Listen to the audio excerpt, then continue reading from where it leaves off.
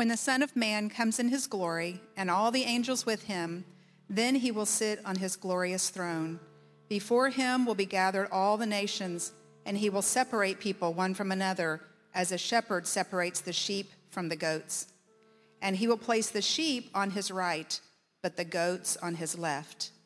Then the king will say to those on his right, "Come, you who are blessed by my Father, inherit the kingdom prepared for you from the foundation of the world. For I was hungry, and you gave me food. I was thirsty, and you gave me drink. I was a stranger, and you welcomed me. I was naked, and you clothed me. I was sick, and you visited me. I was in prison, and you came to me." Then the righteous will answer him, saying, "Lord, when did we see you hungry and feed you, or thirsty and give you drink? And when did we see you as a stranger and welcome you, or naked and clothe you? And when did we see you sick or in prison and visit you?" And the king will answer them, "Truly I say to you, as you did it to one of the least of these my brothers, you did it to me." Then he will say to those on his left, "Depart from me, you cursed, into the eternal fire prepared for the devil and his angels. For I was hungry, and you gave me no food. I was thirsty, and you gave me no drink. I was a stranger, and you did not welcome me, naked, and you did not clothe me, sick and in prison, and you did not visit me." Then they also will answer, saying, "Lord, when did we see you hungry or thirsty or a stranger, or naked or sick or in prison, and did not minister to you?" Then he will answer them, saying, "Truly I say to you, as you did not do it to one of the least of these, you did not do it to me." And these will go away into eternal punishment, but the righteous into eternal life. Well, good morning. I am delighted to be back with you this morning. And before I jump into the sermon here, I have to pause just for a second and let you know that if you didn't make men's breakfast this morning,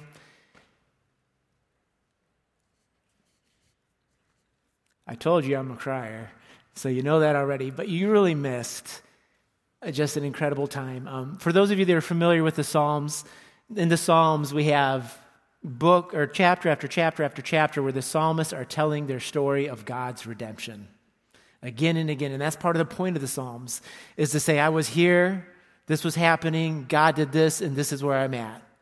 And that testimony is given again. And testimony, just like reading of the Word, is such an important part of the church's liturgy. And this morning, what we heard was psalm-like in that very sense. I was here, God did this, and now I'm here. And I praise God for my brother's testimony this morning. And just would do a quick commercial. If you have not carved out time in your schedule to make men's breakfast, men, there were about 30 there this morning. I see more than that here. So men, I would just strongly encourage you, next men's breakfast that comes up, be there. Hear how God is working in people's lives to change. Not only does it give you a chance to praise and rejoice and give God glory, but it also gives you the opportunity to hear and remember and understand that He can change me. He will not abandon His work. He will do it. So just get to men's breakfast if you haven't been there. You don't have all the facts. You're not really sure why they're low on money, but you're pretty certain that the need is pressing. Bills are mounting and stress is beginning to threaten the stability of their home. On Monday, you were planning to reserve an Airbnb at the beach for $4,000.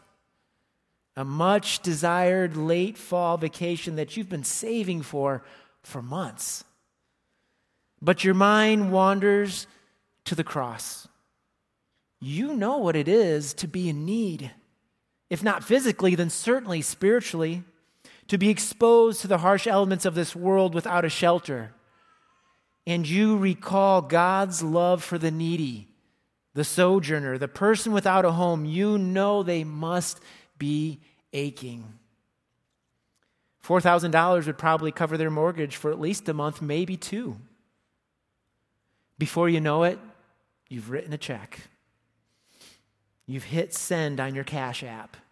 It's in their hands, and you are trying to move fast before the left hand discovers what the right hand has done. You and they are left marveling at God's mercy expressed in hospitality, as it has been just briefly but gloriously magnified. She has been kicked out. She's made bad choices, and she has been manhandled by bad people. Everything in the whole situation is bad. Her background, her family, her propensities. It's true, she is reaping what she has sown, but that's not the whole story. Your elder has just made a plea for somebody to consider taking her in for several months. The very thought of disrupting your family's life makes your stomach turn. She is an unknown quantity, and you have worked very, very hard to be sure that your life is characterized only by known quantities. No one responds to the elder's plea. Within 15 minutes of leaving your small group, you've got the whole thing rationalized. It never would have worked anyway. Where would she sleep? What if she has issues you don't know about?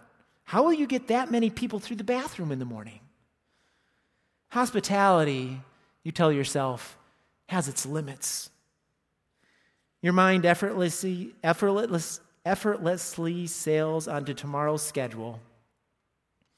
Unfortunately, your bedtime reading takes you to Matthew 25, where Jesus discusses who it is that is being served when we serve the least of these. Your heart's hand is clapped over its mouth. To whose face did you close your door this evening? What is this hospitality all about? Really? Is it simply pleasant meals with people who have uncomplicated lives, or at least sophisticated enough to hide that they don't? Or, as I challenged you in April, is it about the kind of radical love for poor and needy strangers and sojourners that was demonstrated at the cross? If it is, then I believe that many of us, myself included, need to have our ideas about and our practices of hospitality reset to a biblical norm. Let's pray. Father, let us now press our ears up against the bosom of your word and strain to hear your heart. May you make our hearts like the psalmists who proclaimed, "My soul is consumed with longing for your rules at all times. Your testimonies are my delight. They are my counselors." We pray these things in Jesus' name. Amen. Biblical hospitality may take on 100 different shapes, sizes, and shades, depending on the need and the circumstances. But in the end, the underlying expression is always the same. Hospitality is a demonstration of a redeeming love, a saving love, a rescuing love, a helping love to the people that the Lord puts in our way. As we previously defined it is kindness to strangers or generosity to those in need. This morning, we're taking a break from Luke and resuming what I call an occasional series that we began 3 months ago. I'm sure you've not forgotten a single point from that sermon. By way of a brief reminder, we spent the majority of our time that Sunday morning surveying the whole of Scripture to gain a broad understanding of the topic of hospitality in God's Word. What we observed was the frequent expression of God's plain and undeniable love for the stranger and for the needy. In addition to that, we reflected together on our own position as strangers prior to God's adopting us into his household. The words to Israel in Exodus 23 should be as clear to us today as they were to the Israelites 5,000 years ago. You know the heart of a sojourner. Therefore, love the sojourner. Love the stranger. Love the foreigner, the widow, the fatherless, the needy. Because when apart from the gospel, we knew what it was to be unknown, to be unloved, to have our needs unmet. Beloved, when we show hospitality, we love as God has loved, demonstrating our intimate familiarity with the gospel and its transforming work in our lives. When we show hospitality, we give God glory and we give others good. And as we will see this morning, we not only show the redeeming love of God to others, we show the redeeming love of God to God Himself.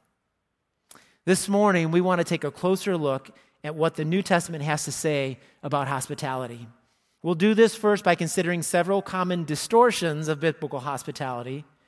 And then we'll focus the lens on two very familiar parables that, at a high level, are used by Jesus to draw a bright line between those who are truly people of the kingdom and those who merely think they are people of the kingdom. Interestingly, in both parables, hospitality is the distinguishing hallmark. Did you know that in the 1930s, Betty Crocker was nearly America's most popular woman, second only to Eleanor Roosevelt? Did you also know that there never was a Betty Crocker? She was and is still today merely the product of good marketing on the part of General Mills. Nevertheless, she was instrumental in shaping and forming traditional American ideas about hospitality. Caught up in this shaping process, of course, was all of our society, including the church. Market ideas began defining hospitality as something that took place privately, behind closed doors, around meals. It was no longer a many-faceted reflection of the redeeming love that God had shown us, what we again defined as kindness to strangers or generosity to those in need.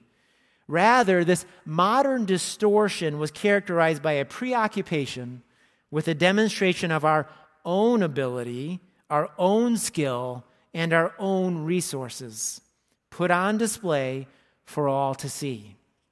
Betty shifted the focus of hospitality.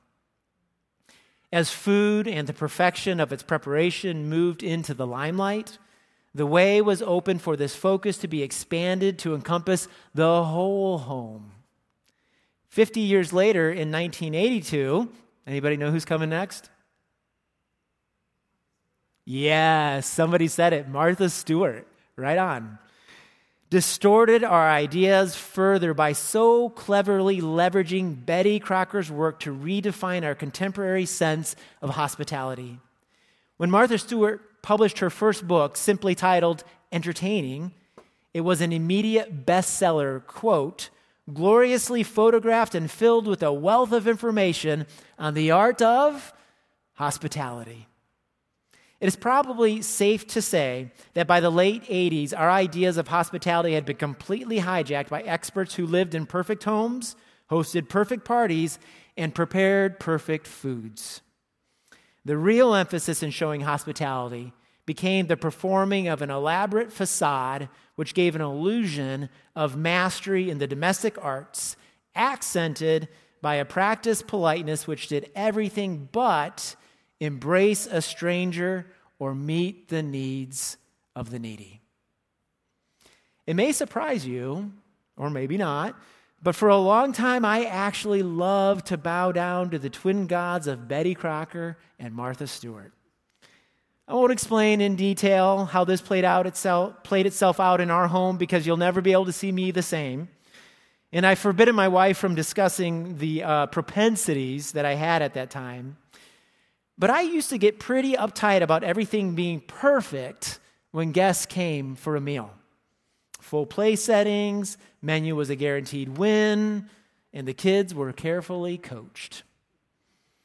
And the more tense I became, the more clear it was that Betty Crocker and Martha Stewart were my functional gods. Can anyone relate to that? get a little tense before people come over? Early in our marriage, man, I was hyper on that. And I could see my wife thinking, why is this such a big deal? Well, I'll tell you why it was such a big deal. Welcoming guests into our home was not about God's love or even our guests' comfort, but about the display of my self-sufficiency, my perfection, and ultimately, my glory. When this happened, it hid the very thing that true hospitality is meant to reveal. We are a desperately needy people, and God is a generously giving God. It may be of some relief to you to know that you don't have to be a 4-star chef, have a space exclusively dedicated to dining, or know how to perfectly flute the edge of your pie crust to exercise biblical hospitality. Hospitality is not mimicking Martha Stewart, having home decor that looks like a post-fixer-upper remodel, or perfectly timing the transition between warm appetizers and hot entrees. For believers, God, not the marketplace, shows us what true hospitality is. Hosting perfection in an environment of domestic beauty is not the only distortion that hospitality has suffered in our culture. Picture the host or the hostess whose main objective is to keep everything light, cheery, and comfortable in every possible way. In other words, there will be no environmental distractions. The yappy dog has been muzzled. There will be no failed food ventures. The bread is from H-E-B. The cut of meat is from H-E-B. The dessert is from H-E-B. And yes, that is a kindly jab at you Texans. And there will be no intrusive or risky conversation. Which reminds me of what a barber I had once said. I'll discuss anything with my customers except sex, politics, and religion. And for some of us, hospitality has become a lot like that. More about the illusion of placid lives than the reflection of a redeeming love that meets people in their need. One author commenting on this says that hospitality and honoring the truth seem to be opposed to one another. To be concerned for truth is to be inhospitable, and to be hospitable means being mushy on matters of truth. This reduces hospitality to a bland niceness, devoid of speaking the truth in love. We are compelled to get everyone in and out of the door without any awkward interactions, challenging conversations, or moments that reveal the depth of our shared human need, our sin, or even our earnest love for our Savior. We carefully steer the discussion away from sensitive topics, difficult pasts, current struggles. We'll speak of the gospel, perhaps, but will not share evidence of our need for it or venture to help others see theirs. Again, obscuring the very thing hospitality is meant to put on display, our need and God's provision. Is that how it should be? Well, we can turn to the Word to find out. So what does the Word of God tell us about hospitality? It certainly tells us much. In fact, more than I can fit into a 3-sermon series, believe it or not. Nevertheless, we will consider this morning what the New Testament has to say about the who, the when, and the why I wouldn't of hospitality.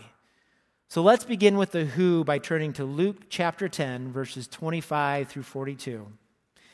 And as you turn or tap your way there, we're going to briefly answer from this passage 3 who questions. To whom should hospitality be shown? And listen closely, who should be given when we show hospitality? And who should be engaged in showing hospitality? So many of you will probably recall this passage. It's the passage of the Good Samaritan. The context is a public setting when the 72 followers that Jesus had sent out to proclaim that the kingdom of God has come near are reporting back on their work. During this moment, Jesus has a private exchange with his disciples to explain that many, even the wise and understanding kings and prophets of the world, have desired to see and hear this good news about the kingdom, but could not. It was hidden from them. Then, almost as if on cue, here comes a living illustration of just such one.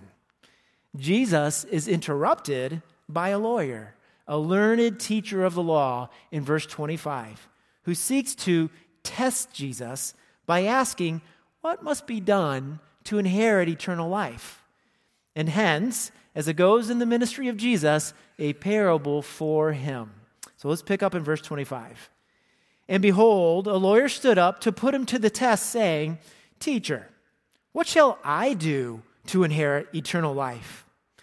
Jesus says to him, "What is written in the law? How do you read it?"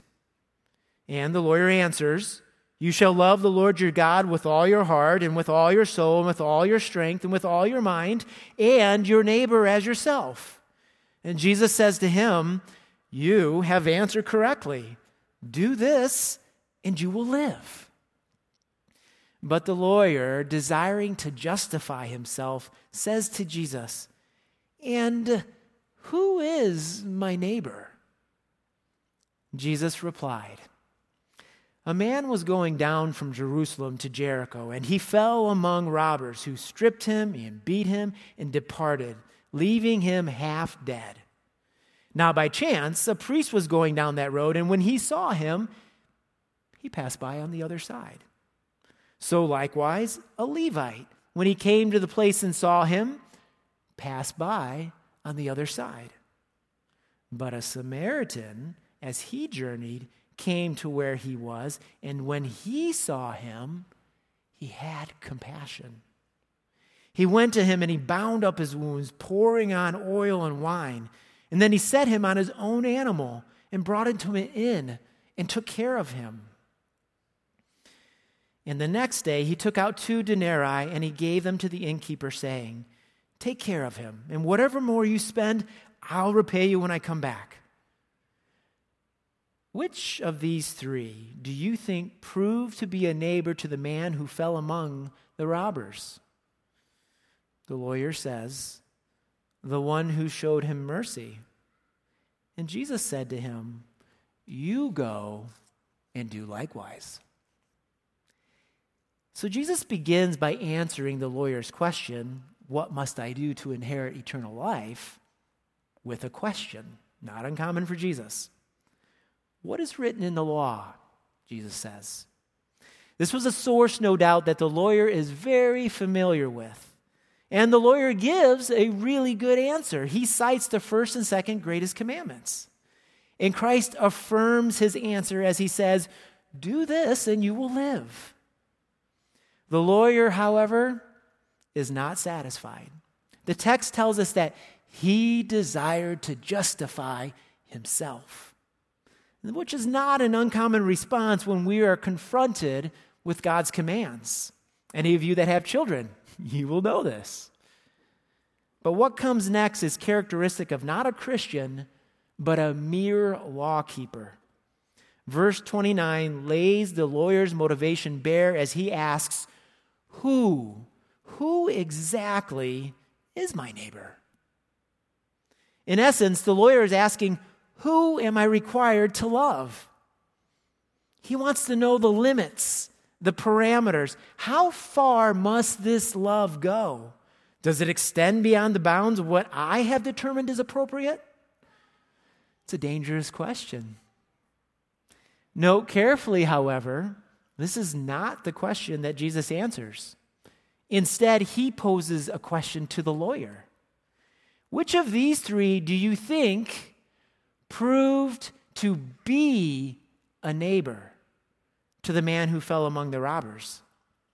The camera now pans to the lawyer, and Jesus exposes the religious leaders' anemic understanding of the 2 greatest commandments. You see, the lawyer asked, "Who is my neighbor?"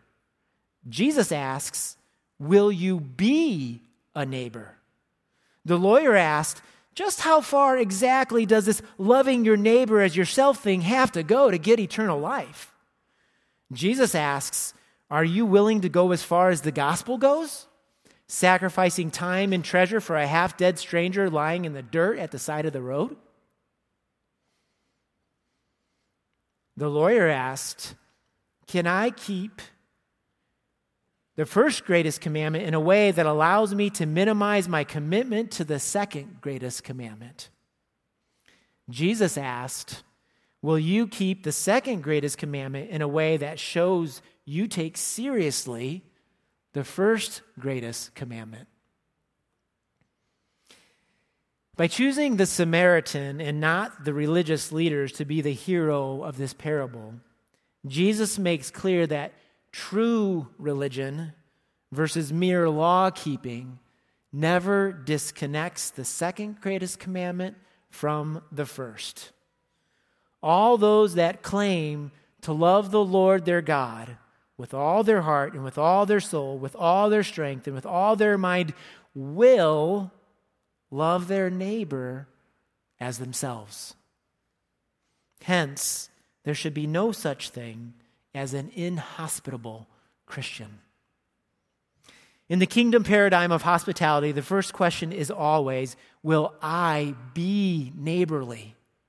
Not, is this person worthy of my neighborliness?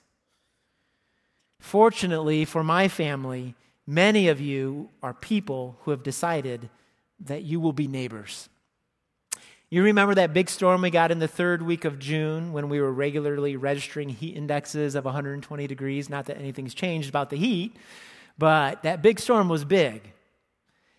Lots of lightning, lots of trees down. Some of you had trees through your roof, lots of power out. In my household, we lost power for about 18 hours. The Knuckles, the Ferrises, the Wings all invited us over to shower or cool down if needed.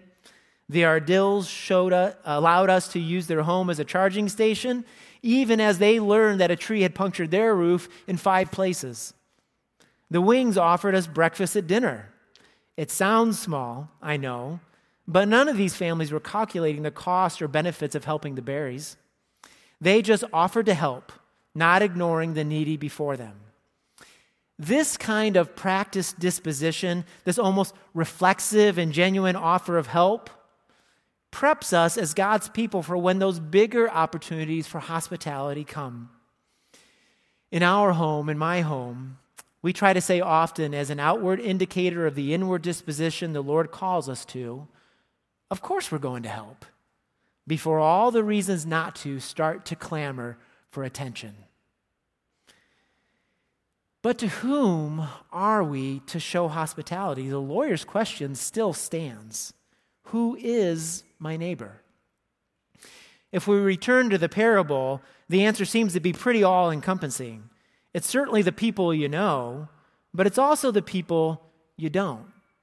And it may be those with few needs, but definitely those with significant needs. This understanding appears to be supported throughout the Scriptures. In the Old Testament, hospitality was clearly focused on both those within the covenant community, that is, the poor, the needy, widows, and orphans, and those outside the covenant community, sojourners, foreigners, strangers. In the New Testament, the same emphasis continues. In Christ's references to acts of hospitality in the gospel, Luke 10, the Good Samaritan that we just read, and Matthew 25, the least of these, it seems clear that no consideration is given to the in or out status of the recipient of kindness.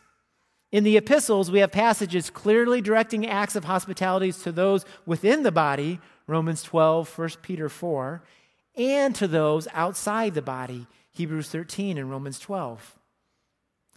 I think the short answer here is everyone, with perhaps several small exceptions that can be saved for another sermon. In a very simple sense, hospitality and the gospel are inextricably linked. For whom the gospel is appropriate, hospitality is appropriate. Look around this room. How discriminating was God in showing his hospitality to us? There are black, brown and white people in this room. There are young and old in this room. There are rich and poor in this room. There are Texans and non-Texans in this room. What's more, a lot more, there are sinners of every stripe in this room. As Paul puts it in 1 Corinthians 6, the sexually immoral, idolaters, adulterers, homosexuals, thieves, the greedy, drunkards, revilers, swindlers, those who are not on the path to inheriting the kingdom of God are all in this room. Did God withhold hospitality from a single one of us? No. He washed us. He justified us, sanctified us, and adopted us. He made us part of his family and gave us a home. Returning to the Good Samaritan, it may be a good enough rule of thumb to stop and consider those human needs that the Lord places on your path. Don't practice a kind of religious piety that allows you to cross to the other side of the road. And may we be as intentional as God in reaching out to those who are not like ourselves. That is to say, those that we tell ourselves are not like ourselves. So what does this look like, very practically, in the midst of everyday summer life in the Woodlands, Texas?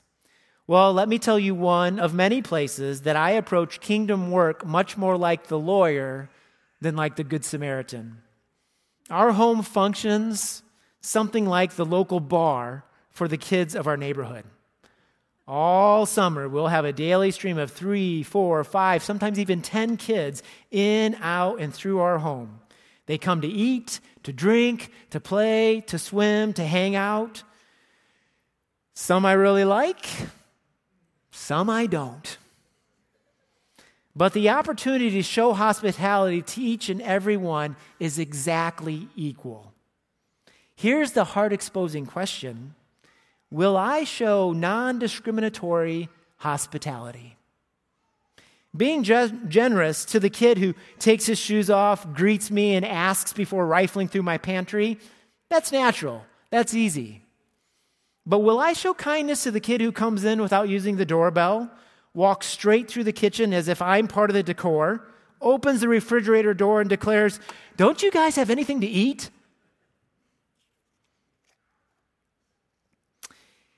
Interestingly, if we read on in Luke 10, there is one more lesson to be gleaned in the realm of who. Who should be given when I show hospitality? It's almost as if Luke does not want us to reduce kingdom living to simple charity or humanitarianism, a Christless act of virtue. If you continue reading past the Good Samaritan into verse 38 through 42, it is recorded a second demonstration of hospitality right on the heels of the Good Samaritan. Picking up in verse 38. Now as they went on their way, Jesus entered a village, and a woman named Martha welcomed him into her house. And she had a sister called Mary who sat at the Lord's feet and listened to his teaching. But Martha was distracted with much serving, and she went up to the Lord and said, "Do you not care that my sister has left me to serve alone? Tell her then to help me." But the Lord answered her, "Martha, Martha, you're anxious and you're troubled about many things. But one thing is necessary. Mary has chosen the good portion, which will not be taken away from her." So make just this one observation with me on this passage that forces us to do a double take on the idea of hospitality. Martha is busy about preparing the meal, the food, the bread, the wine, the meat, what we tend to regard as the central elements of hospitality.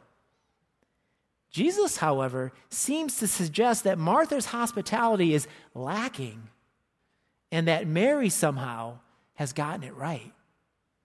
Martha, not Mary, is missing the meal. What Christ makes clear here is this: the most important portion that can be served in the course of hospitality is himself. Corrie ten Boom is credited with saying, "If the devil can't make you sin, he'll make you busy." That deserves a little bit of thinking this afternoon.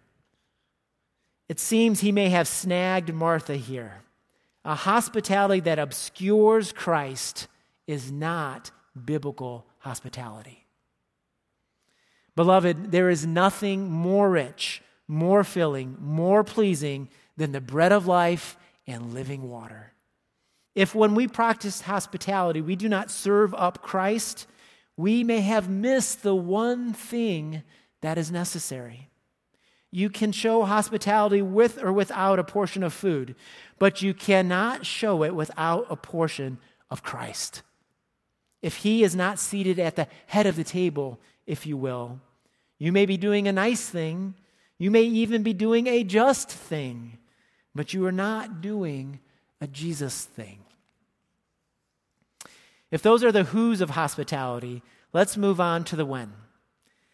The early New Testament church was known throughout the ancient world for its hospitality. A famous church historian has this to say about the hospitality of the ancient church. During the early centuries of Christianity, it was the local church more than any other which was distinguished by the generosity with which it practiced this virtue of hospitality. A living interest in the collective church of Christ throbbed with peculiar vigor throughout the local church. And the practice of hospitality was one of its manifestations. He's not the only author to note this. There are also those who were contemporaries of the early church that spoke of the predominance of Christian hospitality. If we turn to Matthew 25, this phenomenon may not be so hard to understand, given that these words and warnings of Christ would have been ringing in the ears of the believers in the early church. So in Matthew 25, we have Jesus engaged with the disciples in a conversation about the end of the age when he shares a series of short stories designed to contrast how the faithful and wise will live versus how the wicked will live as they wait for Christ's return.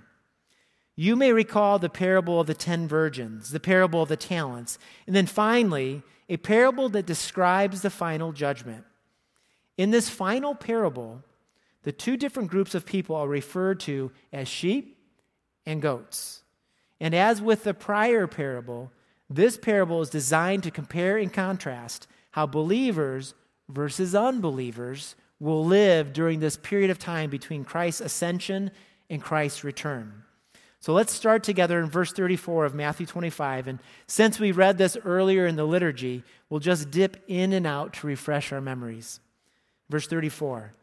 Then the king will say to those on his right, "Come, you who are blessed by my Father, inherit the kingdom prepared for you from the foundations of the world.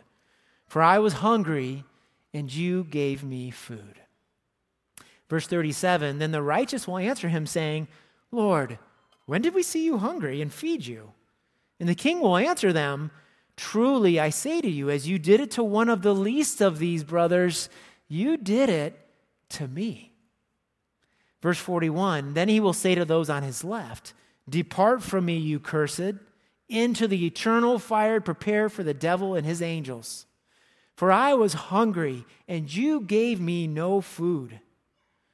Verse 44, then they also will answer, saying, "Lord, when did we see you hungry and did not minister to you?" Then he will answer them, saying, "Truly, I say to you, as you did not do it to one of the least of these, you did not do it to me." And these will go away into eternal punishment, but the righteous into eternal life.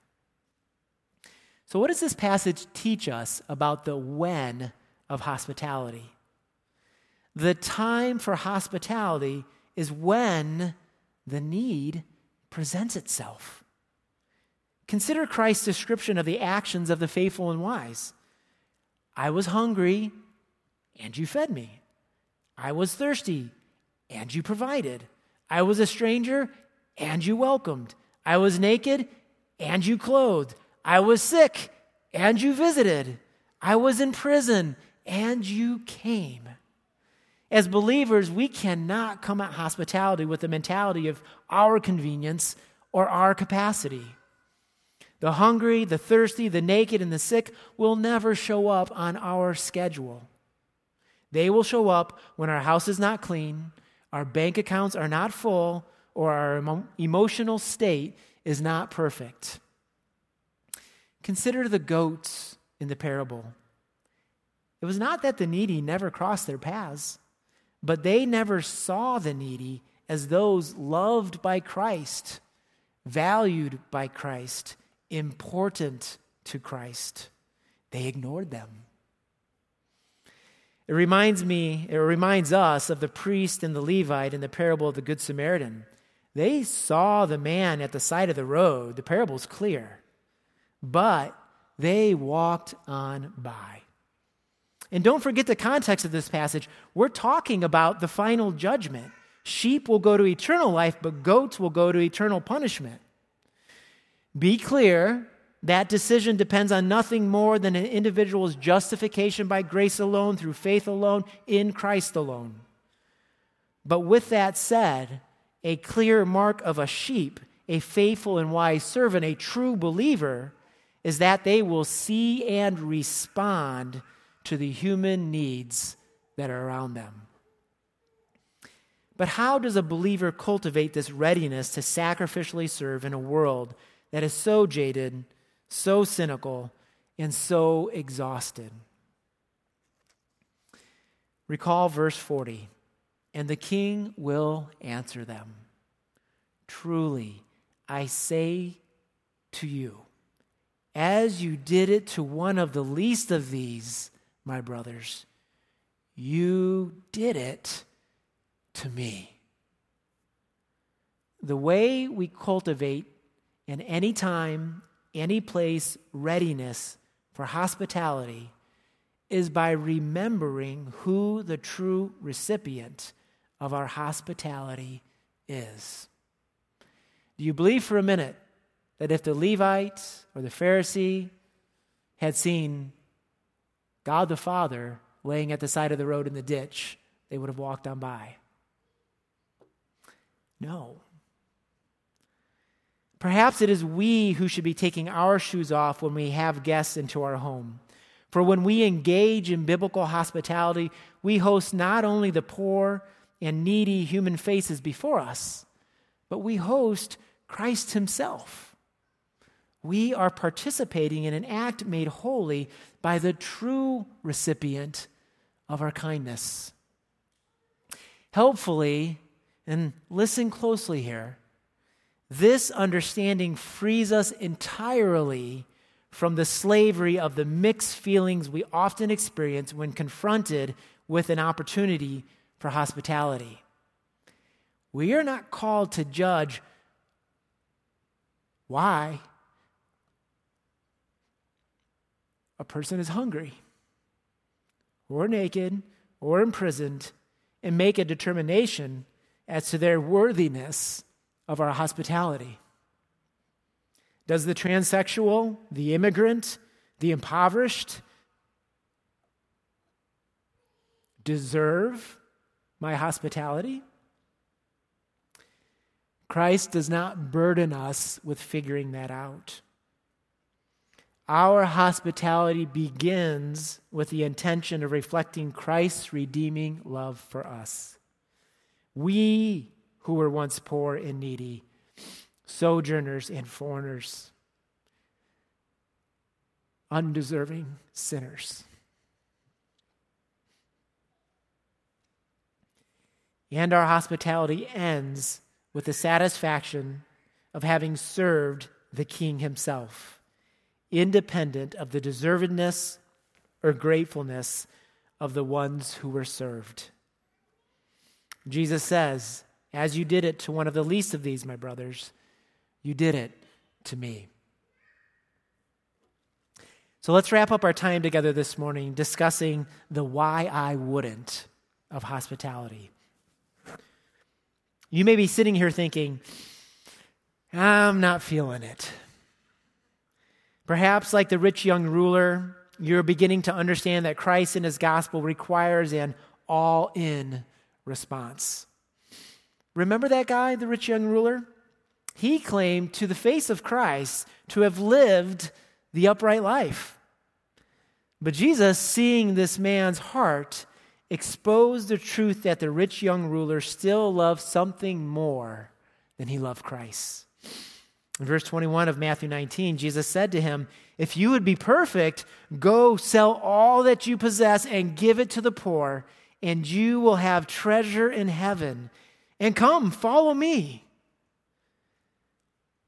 When the young man heard this, he went away sorrowful, for he had great possessions. You see, the call to hospitality has a heart-exposing effect. Recall the Good Samaritan, the sheep and the goats, and here the rich young ruler. It can quickly reveal where our allegiances lie. Perhaps we are often like Demas, in love with this present world.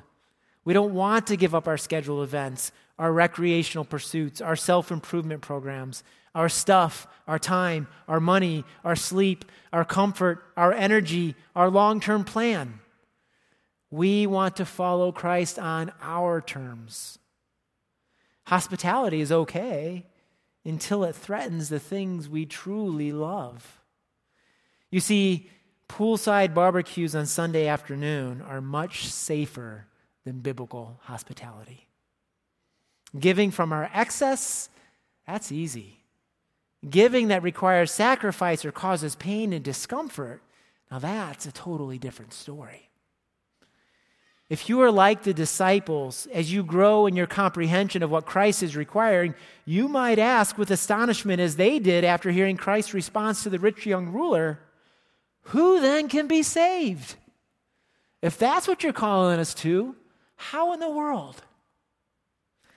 The answer we all need to hear is the same answer that Christ gives to his disciples. Do you recall what it is? Anyone? Yeah, right on. With man, this is impossible. But with God, all things are possible. How so? Let me provide 3 encouragements to you before we close. First, gospel transformation of the believer is an inside job done by an outside agent. As you will hear explained frequently here at Risen, a believer's good works never arise out of a self-willed attempt to earn favor with God by doing the right thing. Rather, it arises from a transformation of our hearts caused by the work of the triune God. Our good works are the result, not the cause of that transformation. We show hospitality to strangers and the needy because Christ has shown a kind of hospitality to us that has transformed us. We have been invited to his table, into his home, and made a part of his family through adoption. Consider deeply Christ's hospitality and be confident that as you work out your own salvation with fear and trembling, it is God who works in you, both to will and to work for his good pleasure. You're not relying on yourselves when God calls you to acts of hospitality that seem way beyond your means. With him, nothing is impossible. Joyfully work and pray and plan to be more hospitable while you rest confidently in God's promise to work in you. Trust me when I say, and those of you that have been walking with the Lord for a while will know this, he has a way of orchestrating the universe to cause us to grow. If you're wanting to show more hospitality and to pursue this, just ask God to give you the opportunity. He'll do the work. My second encouragement to you is to welcome the rebuke of Christ as an opportunity for the grace that comes through repentance. We don't talk about it enough, do we? Tell our kids all the time, repentance, repent. That is how grace comes. It's when we pivot away from the sin and to what God calls us to that grace comes. It's not pixie dust. It's not something that gets sprinkled. You're not going to see any physical evidence falling out of the sky. When we obey, we will know grace for obedience. It's practical.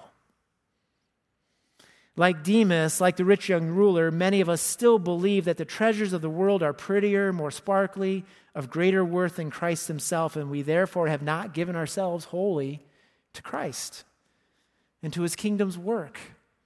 We're still holding out. We're hoping that he really doesn't require all of us, all of our affections, all of ourselves. We prefer the illusion of satisfaction that the world holds forth, not the substance of Christ, which brings true, eternal satisfaction. Therefore, it is very difficult to give up the things that hospitality would sometimes require of us. To us, Jesus says, no one can serve two masters, for either he will hate the one and love the other, or he will be devoted to one and despise the other. And do not lay up for yourselves treasures on earth where moth and rust destroy and where thieves break in and steal, but lay up for yourselves treasures in heaven, where neither moth nor rust destroys and where thieves do not break in and steal. For where your treasure is, there your heart will be also. And finally, Jesus says, whoever finds his life will lose it. And whoever loses his life for my sake will find it. Do you believe these words? If no, repent with me, because I don't fully believe them either. Part of growth and maturing as a believer is becoming increasingly convinced of the worth of our Savior. How does this happen? Through all the ways that the Scripture tells us it happens. Repenting of our idolatrous love of the world, praying for a deeper understanding of God's love, and actively reading and believing the Word of God to build and strengthen our faith. Third and finally, if we return to the story of the rich young ruler, we find an encouragement that perhaps we don't talk enough about in the church. Christ says this, and everyone who has left houses or brothers or sisters or father or mother or children or lands for my name's sake will receive 100-fold and will inherit eternal life. But many who are first will be last, and the last first. Remember that old-fashioned idea of delayed gratification? While it may no longer be in vogue, it is still in force. For those who have learned to invest and wait, to sacrifice and wait, to give and wait, there's a great reward coming. And unsurprisingly, it is kicked off by an act of hospitality from God himself. When we come to that time of full consummation of our status as sons and daughters of God, an era of generosity by our King will be inaugurated with a feast at a wedding, what an angel calls the marriage supper of the Lamb. It will be like nothing we have ever experienced. And in light of it, all of our sacrifices in hospitality, in kindness to strangers, in generosity to those in need will seem as a light and momentary affliction. Just a quick word before we end. If you're over 55, retired, and you've just had enough, the world has disappointed, disillusioned, defrauded, and you've seen enough to know that it ain't happening here on this side. I want to encourage you with this. Do not stop giving. Do not stop investing. Do not stop pursuing people, pursuing the Lord. You're convinced that the world ain't got nothing for you. You've seen. You have your pile of money, you've got your great life, but you are still not satisfied or happy. You understand that the world is not going to come through for you. Praise God. You're in actually a really good position. Use what remains to go hard after people, to go hard after doing good. Ephesians 2:10 makes it really clear. Every morning when you wake up, there are good things for you to do. Lord prepared them in advance. He didn't forget. He didn't get off schedule. Your job is to look around and find them with this idea that I do this until I die. And when I die, the party is on. Everything I've been waiting for, hoping for, fulfillment, life, abundance. It's coming. It is really coming. And it begins with an act of hospitality. Beloved, it seems that God has bookmarked our lives as believers with hospitality.